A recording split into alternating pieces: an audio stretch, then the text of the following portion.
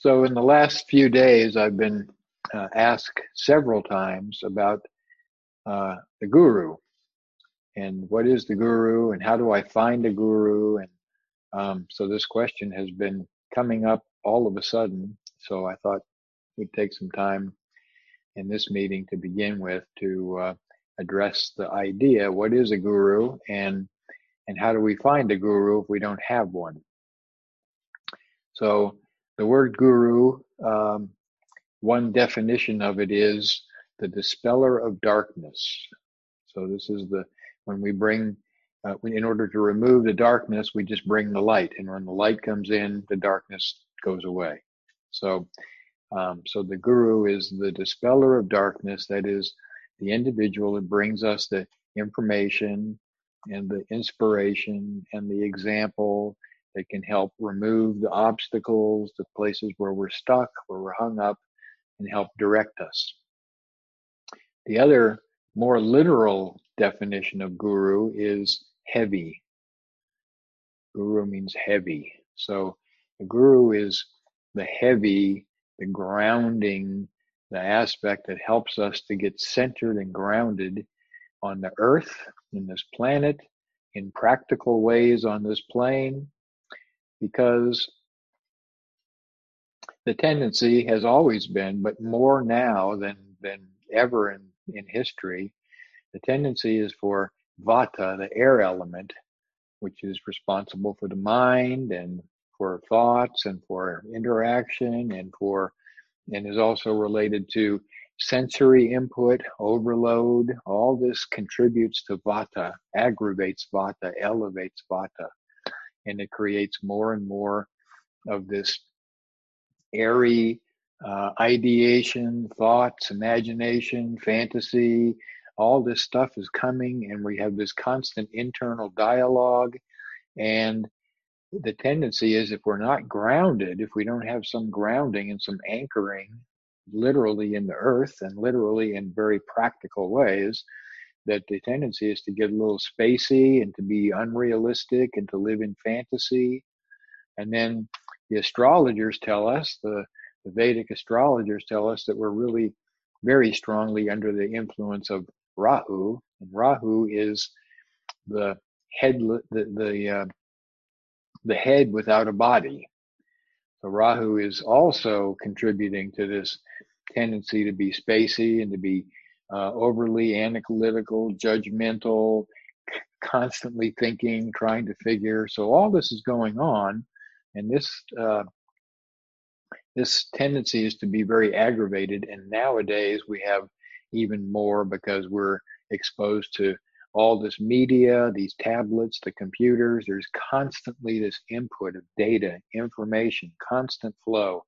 And so we're really kind of overloaded with this. And so it's important for us to be grounded. And if we think back, if we look to what many of us have relationship with, or had a relationship with Mr. Davis as a guru, and we will remember that he was very practical, very pragmatic. He would say, pay your bills and write your will. Take care of the very practical things, because you have to have this grounding. You have to be living practically and engaging practically with the world around you, with the environment and the individuals. Take care of all these basics and be grounded. Be grounded. So the guru means teacher. The literal translation for guru is a teacher, and the disciple is the learner. This comes from the Latin word. It means to learn, to study, to be a student. And up until the last century, the very common way for an individual to learn a trade or to become a master of almost anything was to go into an apprenticeship program. And so we would go find the blacksmith and go work with the blacksmith and watch what the blacksmith did and clean up the stables. And through the process of observation, we would learn We would see, and we would also be in the environment and be with the individual, so we'd learn from their example personally. And so this was a very traditional way of learning a trade or a craft. Back when I was working full time as an illustrator, as an artist, painting, making paintings for book covers and magazines, we would encourage new artists, people who were up and coming that wanted to learn the craft, to find a mentor, to find someone who they really resonated with. It's like the style and the feeling of this artist, and then go to that person and offer to sweep the floor in their studio, change the water, clean the brushes, anything you can do to be in the environment, to be seeing and observing exactly how they do what they do.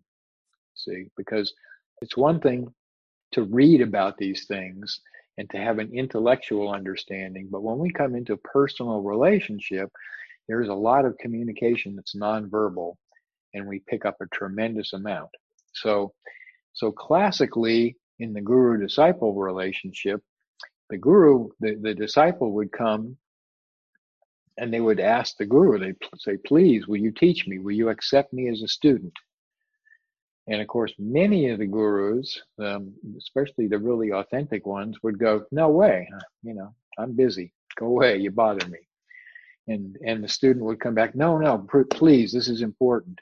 And the student that would camp out on the front doorstep and would not take no for an answer and was back in the guru's face again and again and again. Finally they would relent and go, okay, I'll help you a little bit. So in this way, the student really was motivated. The student was really like, I really want this. This is not just some, extra little bit of work, but this is actually important to me. And so they would have to demonstrate that they were really serious about this before the guru would take the time to work with them. So, and of course, always, again, authentic guru will always remind the student that I'm not really the guru. God is the guru. Life is the guru. There is a constant opportunity for you to learn and to grow and to just be paying attention to what's happening. And so through this process, you can experience your own awakening. So, and Mr. Davis would remind us that that is true. However, these days it can be very useful to have an actual person, an actual individual that we can relate to, somebody that we can, when we have a challenge, when we have a problem, that we can actually say, well, what do you think? What's your take on this?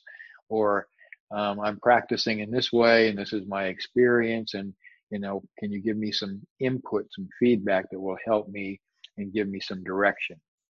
And and Roy would tell us, there are many individuals who claim to have a guru-disciple relationship with individuals that they've never even met. Many disciples of Yogananda, for example, they are disciples. This is my guru. And he said, and how can that be? They never actually had a conversation. They never met him. They never interacted with him. And of course, we can have a resonance. We can feel an attunement with saints living or those who have passed. But to have this actual guru-disciple relationship is kind of a personal interaction. And so we can, and these days now, of course, we have, a big telephone book full of gurus that are out there available for us to connect up with. I wouldn't even hesitate to guess how many hundreds there are on YouTube that are all offering their insight and their wisdom and encouraging their disciples, their students, to come and participate and, of course, to contribute. Many of what the individuals who are doing good work, I mean, many of them are really helping people, and they're giving them good information and helping them get their lives together. And so that's all good. but also many of them have a lot of money associated with what they're doing. So you can sign up for my class. You can make for this amount of money, then you can participate in this group and this group. And after you've got to this level, then you graduate, and then you can pay some more money to get to the next level. And so we have this progressive process where the guru is making a living, is making money off of the disciples. And this is really not in harmony with the traditional guru-disciple relationship. So again, traditionally in the old days, the disciple would come and kind of demand, eventually just break down the doors until the guru would agree. And then when they were accepted as a disciple, they would come and live with the guru, and they would sweep the floor, take out the trash, dig the ditches, whatever needed to be done. They would just do this as service in order to be close to the guru, in order to be able to observe by experience, and also to be close to the consciousness, the awareness of an individual who is tuned in, who's tuned into ultimate reality and grounded, so that they're living in this awareness. And to be in their space, to be around them, there is an energy, there is a connection that we feel.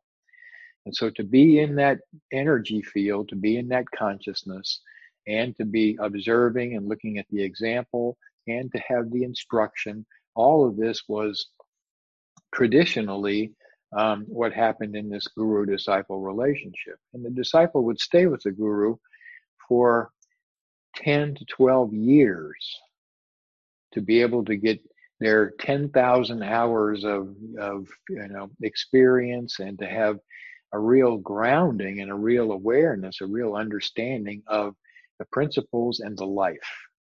So, it's one thing to touch in and talk to somebody and listen to somebody for an hour or 2 hours,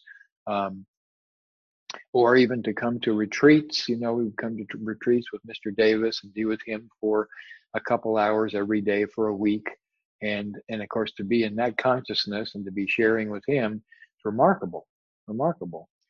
But it's also, it also falls far short of what happens when you do this week after week, and you come back year after year, and after 5 years or 10 years of attending retreats and being in conversation and having that relationship, there's some very powerful transformation that takes place.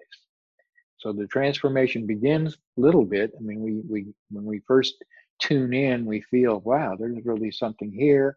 And we begin to notice improvement in our life. And then as we stay with the process, over time, we find major transformation. So Roy used to say that someone asked Yogananda, what did Sri Yukteswar, what did your guru do for you? And Yogananda said, he made me what I am. Made me what I am. There was this transformational process that took place over time.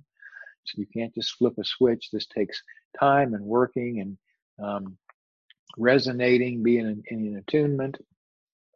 And over time, the disciple begins to become aware of the places that need to be fixed, of the places where they get stuck, and are able to make the changes that they need in order to wake up more fully. And when we talk about waking up more fully, it's not just this, it's waking up to the relationship we have with everything. So to be grounded, to be practical, to be using our discernment and our discrimination to make good choices, wise choices. These things all come as a result of our interaction and our training and our mentoring with a guru. So this can be very useful, very useful.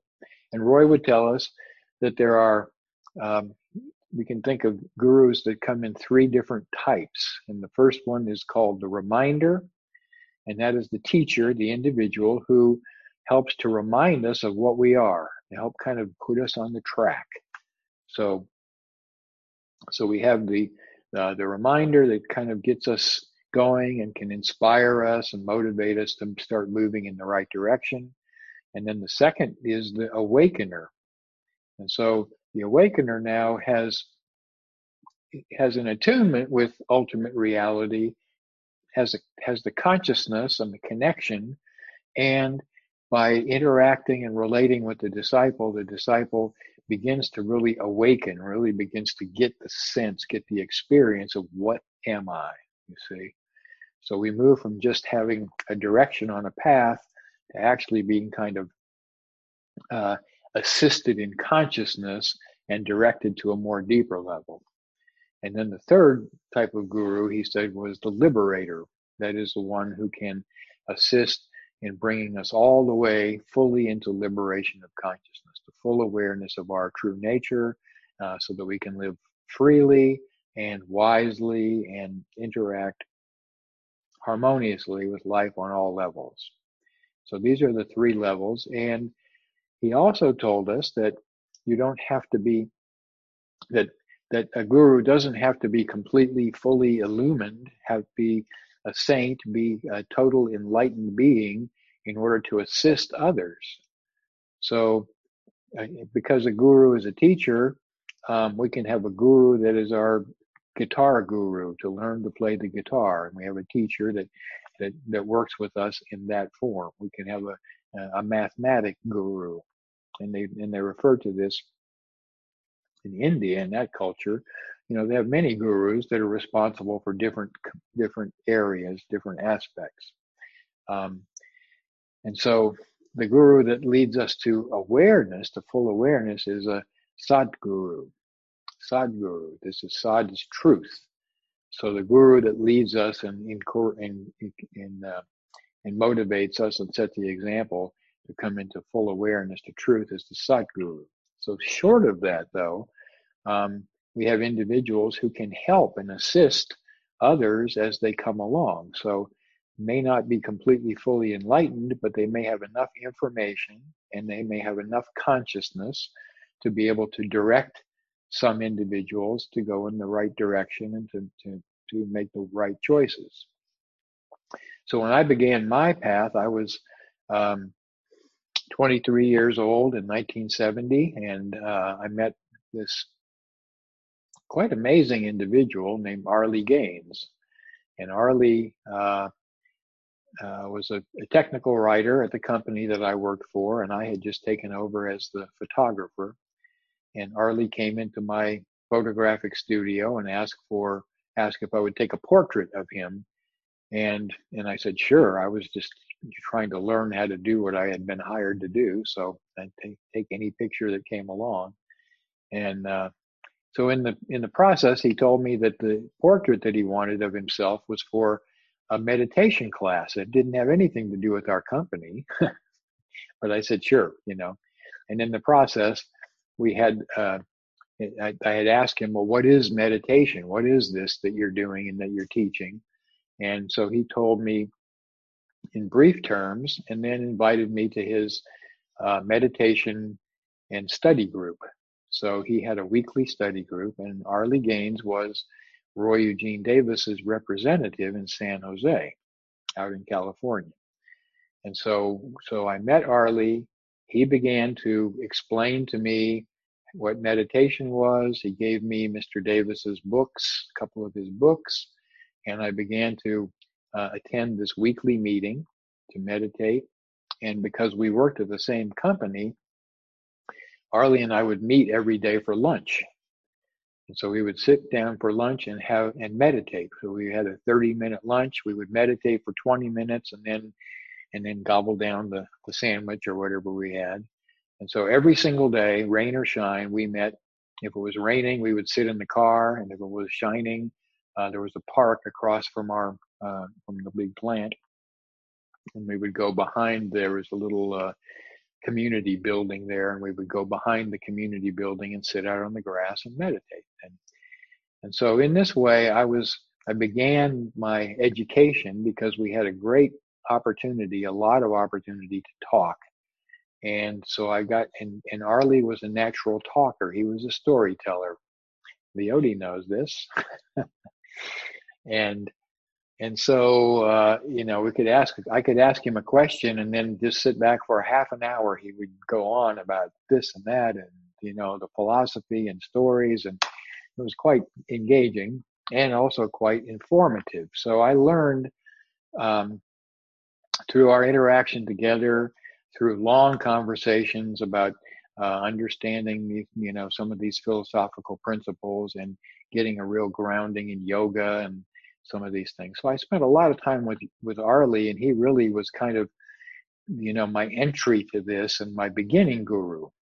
And this was in the 1970, the fall of 1970, and then 1971 was the first time when Roy made a trip out to California, and I had a chance to meet him in person. So I'd written him a couple of letters and told him how wonderful he was, which he already knew, um, and how dedicated I was on the path, because I'd been meditating with Arlie for 3 months now, and so I was obviously, ready for discipleship.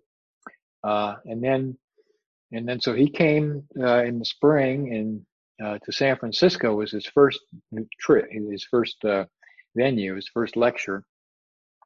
And in those days, he would come to the Bay Area twice a year. So he would come in the spring and in the fall. And there was quite a good group, good following around the Bay Area and down in San Jose. So it was worth his time to make 2 trips there each year. And so he began in San Francisco at upstairs at the Metaphysical Bookstore in their meeting room, and then worked his way over to Oakland and then down to San Jose. And so he had several speaking venues during the few days that he was there. So I went with Arlie to attend the meeting in San Francisco, and so we were there, and of course the bookstore was taking care of selling books and all the support stuff, so we just had to show up for this one. And so Arlie and I sat in the back of the room and listened to Roy, and I was dazzled, and of course I was already really in awe of this person. And so afterwards, Arlie introduced me to Roy. He came out, and of course he's 6'2", and I'm not. So I'm looking up, and he's quite a powerful figure there, and he just got finished with his talk, and everybody's loving him, and they're all circling around trying to shake his hand, get his autograph. And so Arlie introduces me, and of course I'm thinking, well, I've been writing to him and he knows who I am, and so and you have that sort of that little glimmer inside that says, oh, my son, finally, we meet in person. What a wonderful opportunity. And it didn't happen like that. He turned to me and he said, Arlie introduced me, this is Ron. And he said, oh, hi, I'm glad to meet you, and shook my hand, and then immediately was off to the person that wanted to get their book signed. And I thought, wow, okay. So there's no boosting the ego there. And then I think we went over to Oakland on the next day, and then he came down to San Jose and had a couple of days there for a seminar at the Los Gatos Lodge, where he would, where we normally had meetings, occasionally others. And then he talked at the Unity Church in San Jose. And so Arlie and I were there, and of course Arlie, as his representative, had a stock of books and would set up the book table and take care of the, all the arrangements and then selling the books and manning that. So because I was right there with Arlie and we spent so much time together, I was right there from the beginning, selling books and taking care of, helping to support Roy in whatever he needed. And so very quickly we got to know each other, and we began this relationship. And on that first trip, I asked him, would it be possible for him to be my guru, as much as I could understand what that meant at the time. And he thought for a moment. He says, yes, I'll play that role for you. This was his response. So we began that relationship, and of course, over the years, it matured, and we continued to be in touch regularly. When Arlie was transferred in 1974, I think it was, Arlie was transferred with our company out of the country. And so at that point, I had been teaching meditation classes and speaking for groups. Arlie was also a little bit of a drill instructor. Um, he would take any individual that looked like they had, that were halfway bright and halfway interested, and he would say, we need more meditation teachers. You need to go out and start teaching. I'll set you up with some speaking arrangements, and and I thought, I can't do that. I can't speak in front of people. There's no way. I mean, I'm a very, kind of a private person, and certainly not standing up in front of a group and speaking. Just the thought of it, I would get clammy hands, cold sweat, and and the thought of trying to stand up in front of 5 or 6 people even and deliver a talk, it was just no way. But Arlie kept saying, no, you need to do this. You can do this, and it's important. And so I decided, all right, I'm not going to be limited. So I went to night school and took a class in public speaking. And I think it was like the third class that I took in night school. And the teacher said a couple of things that just clicked, just made sense. And of course, we had practice. We had to get up in front of the class and do little 3-minute talks. But in the process, I understood, and I wasn't very good at it, but I understood the principle, and I was able to do that. So I started in 1972, going out and speaking for churches and groups, and Arlie would set me up with, the 7th Street Spiritualist Church, where people were telling me afterward, oh, what a wonderful talk. And did you see your angels, your guardian angels on either side? There was this one and this one, and, spirits hovering. And I would think, okay. And so we did that. And then Arlie was transferred in 1974. And so I took over the group. And so we started to meet at my house. And so we continued every week, our weekly group, unless it happened that Christmas fell on that day or something. Otherwise, every single week we were there regularly for several more years. And then in end of 1977, I picked Roy up from the airport because I was doing kind of the groundwork then and taking care of the books, and Arlie had helped develop something called the California Inner Circle. And so the California Inner Circle, which consisted of my sister Leotie here and several other individuals, were all kind of the support group, the team that was helping Roy when he would come to town.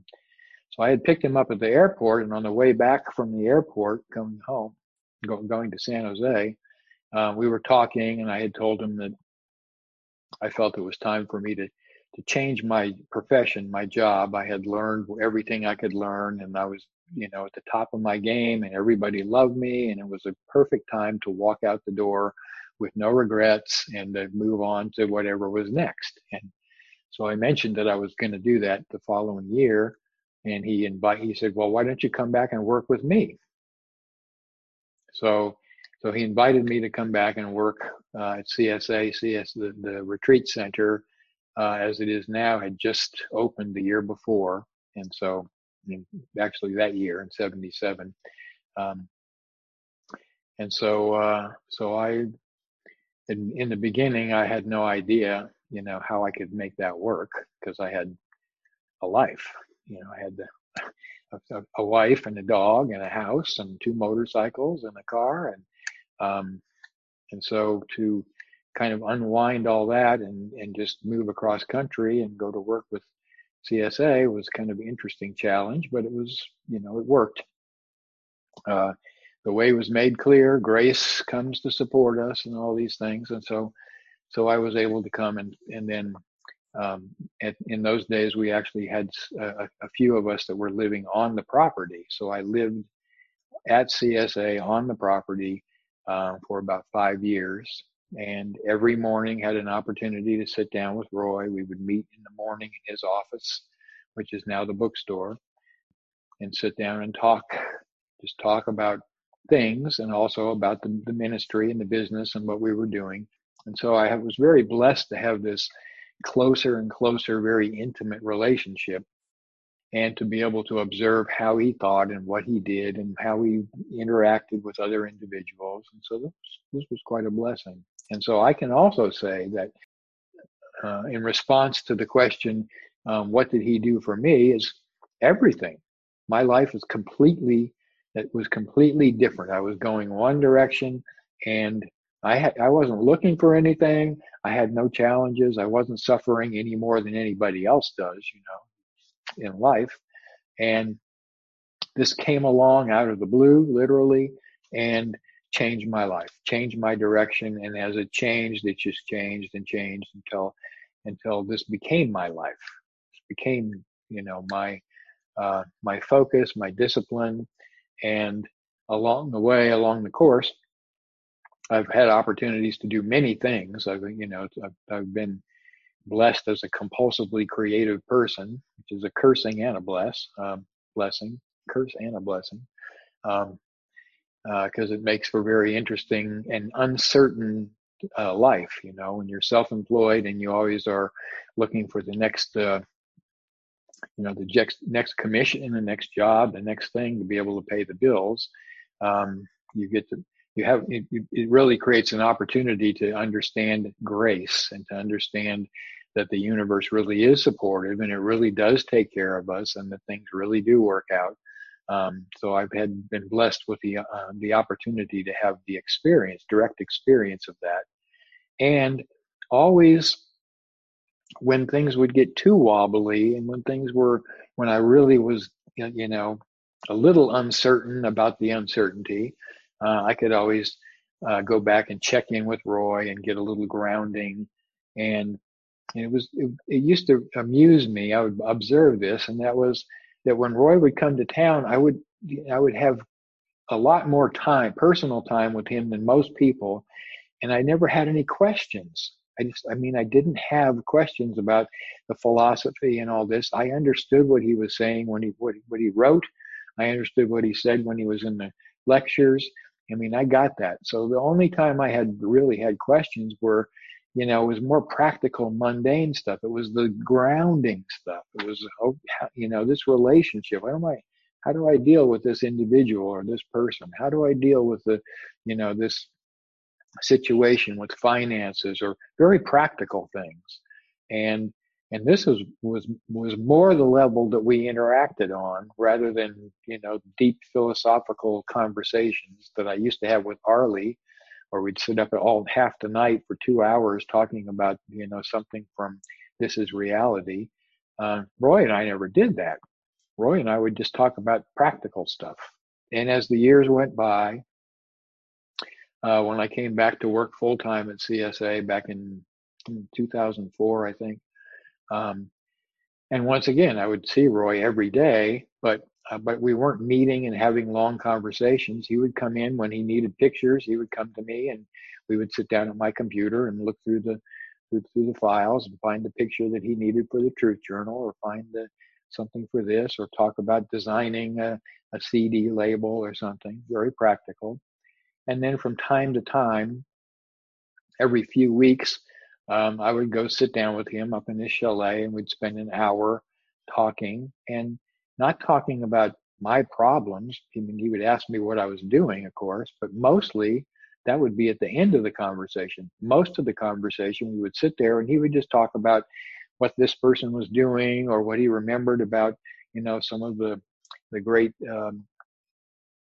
saints and the spiritual friends that he had in the past, and this situation and that situation. And so my training, my personal teaching and training from him, came as a result of the stories that he was telling about his interactions with other people.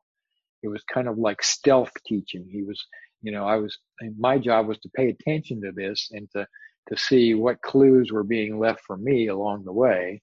And then at the end of our conversation, and it was always like almost an hour, he had this timer in his head that when it got to be 59 minutes, he was starting to think, okay, it's time to end the meeting.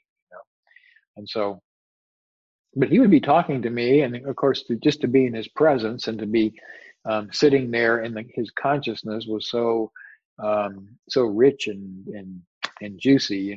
That was enough. We didn't even have to talk, um, but as we would be getting close to the end, and I would think, we haven't even talked about what I'm doing. I mean, sometimes I come just to ask him what he wants me to do next, because I don't have like a direction. There's the things that I do, most of the things that I do or that I have done at CSA, I invented. I said, well, this would be useful. What do you think? And Roy would go, yeah, that's good. Do it. And then I would come along and I'd say, well, okay, we have a website. Maybe we could add, some free books or free literature on this. Oh, that's a great idea. Go ahead and do it.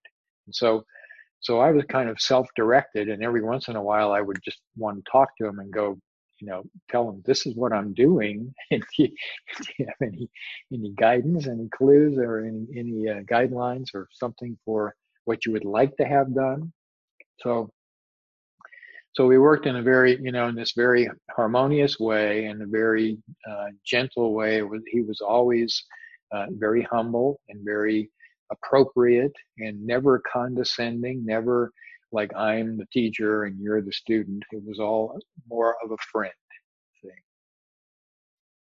So, and this is the ideal for us, is to have a guru, a teacher, a mentor who is a spiritual friend, someone who has the connection to be able to help us and give us guidance when we need it, and someone who can help set a good example for us, because we all need it, and someone who's sharing in consciousness that we can tune in with. So to have an attunement, that is to be able to feel ourselves resonating, at this deeper level with this individual, with this guru, is where a great deal of this transformative effect takes place. So it's not verbal, and it's not through direct instruction, but it's through a more subtle attunement. So having said all that, the question then comes up. So this is what a guru can do for us. And if we don't have a guru, if we don't have that personal relationship, we don't have that connection, and we feel like this would be useful to us, there is an old saying, and that is that when the student is ready, the guru, the teacher, will appear. And so the thing to do if we are looking for a connection for a guru is, number one, is to prepare ourselves to be a good student, to be a good disciple, to become as grounded as we can, to be, as mindful and conscious, and to be living in harmony with what we know to be the principles. And then second, to acknowledge, to be reminded that even if we have this individual, like I had with Roy, have this individual, to know that it is God coming through. The real guru is God within. And remembering that the real guru is God within, on one level, helps, because every individual, every person that we talk to has a personality. You have to have a personality to be playing your role and to be dancing around on the planet. And so Roy had his, he had his preferences, and he had opinions about some things, and some of he would be a little judgmental, a little critical of some individuals or some circumstances and things. And in that role, this was the personality. This was the person Roy, my friend. But when it came to answering questions with respect to the truth, to direction in life, to understanding principles, and to resonating with this consciousness, this is the guru. See, this is God coming through. So Roy had this ability. He was a master of allowing allowing God to come through him without any filtering, without any ego, or without anything in between, not asking for anything, not expecting anything, but to just be open to that contact, to that flow. And so we can be reminded that the guru is God, whether we have a personality, a form to be able to interact with, which can be helpful, or whether we just recognize that this process is continually going on all the time. Life is constantly inviting us to wake up, inviting us through our intuition and inspiration, inviting us to move in the right direction, to avoid the things that are not useful, to engage in the things that are useful. This teaching is constantly coming. There's this Sanskrit prayer, Guru Brahma, Guru Vishnu, Guru Devo Maheshwara, Guru Sakshat Param Brahma, Tashmai Shri Guruve Namaha. So I bow to, I respect, I honor the Guru as Brahma. Brahma is existence, is ultimate reality. So ultimate reality is the teacher, is the Guru. Guru Vishnu. Vishnu is the preserver, is that which maintains the harmony and balance, and is also, in this term, is our life. So everything that we're doing in our life, everything that we experience is our Guru. It's an opportunity for us to learn, to wake up. And Guru Devo Maheshwara is Shiva, is the destroyer or the transformer. And so the changes that we go through, the places where we meet up against obstacles, where we overcome things, where we move around and wake up, these challenges are our Guru, are our teacher. And then Guru Sakshat Param Brahma. Guru is everything, everywhere. And to this we bow. This we honor.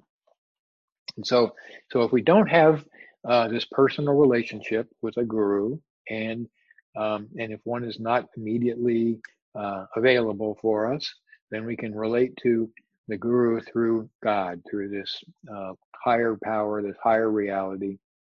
And if it's necessary for us, if it's part of our karma, if it's useful, the universe will then provide us with an individual that we can interact with and have a personal relationship with.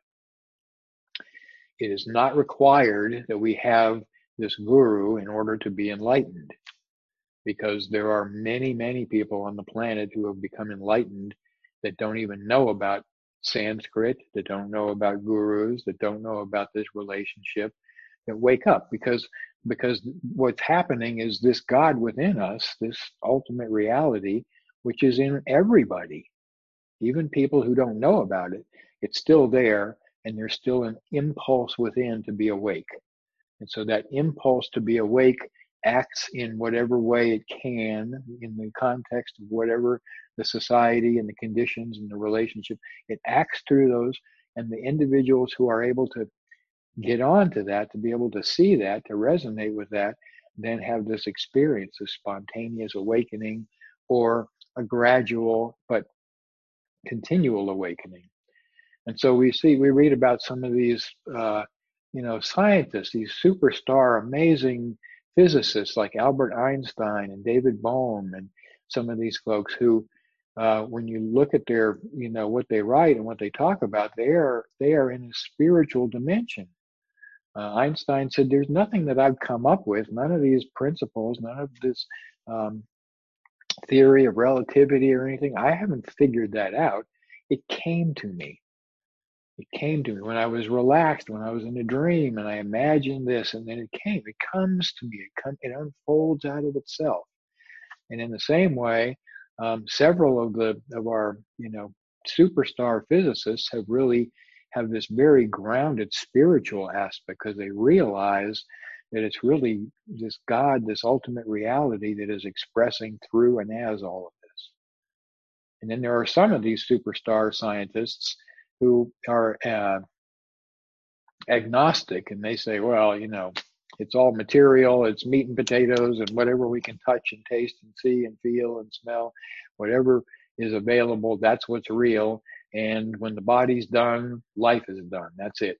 There is no spirit. So we have some very bright scientists that have this kind of, alternative viewpoint. That's okay too.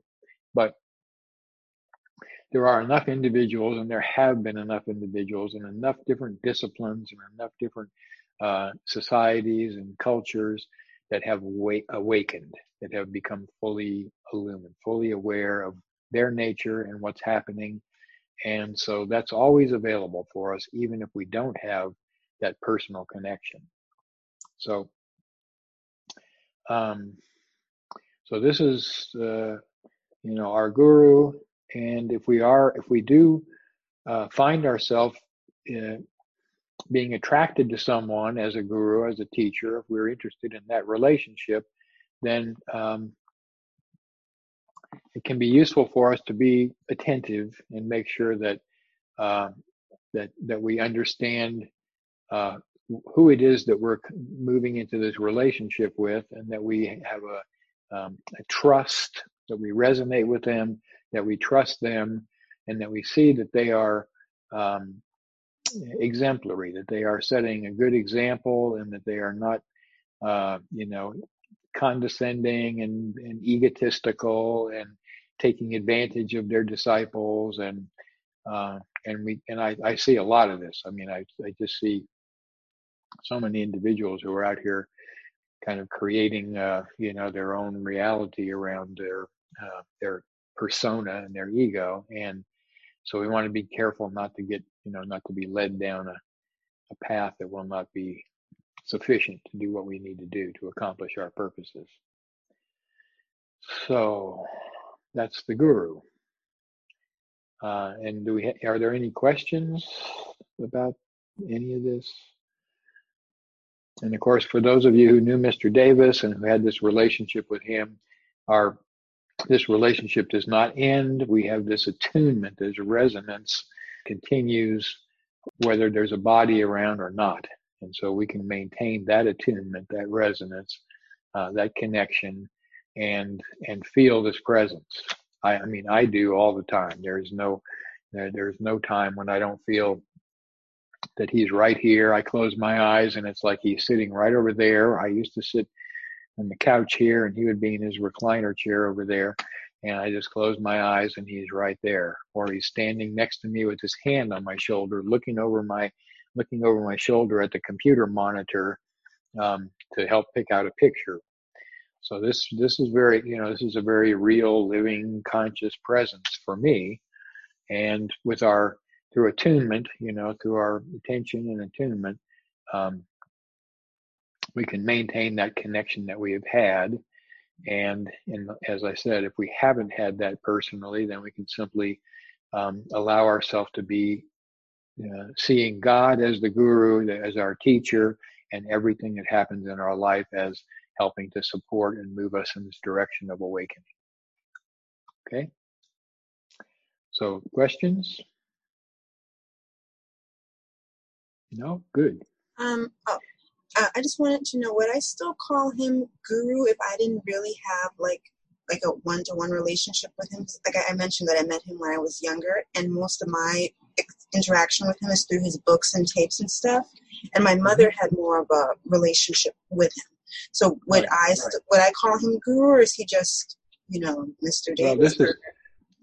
Well, this is not the question. I can't tell you whether or not you can do that. You have to ask, look in your heart and feel like, my mother has been, for how many decades your mother has been dedicated and a wonderful disciple of Mr. Davis.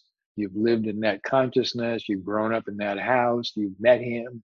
And so does this feel like it's a connection in your heart? See, do you feel that resonance? And maybe you haven't asked yourself that. So this is not an intellectual thing, like I'm signing up and I get put on the disciple list. This is a connection that happens in the heart. This is a connection that happens in the feeling. And so you have to ask yourself, is this, do I really feel that level of connection? Or is he a teacher? Is he a mentor and an inspiration? But maybe there's another connection that I haven't come across yet. So you have to ask you. Okay, that's the only way you'll know is just to ask yourself. Okay. Thank you. All right. So let's continue on with our life and go out and dance on the planet a little bit, be joyful. So till tomorrow. Thank you, Ron. Bye. Namaste.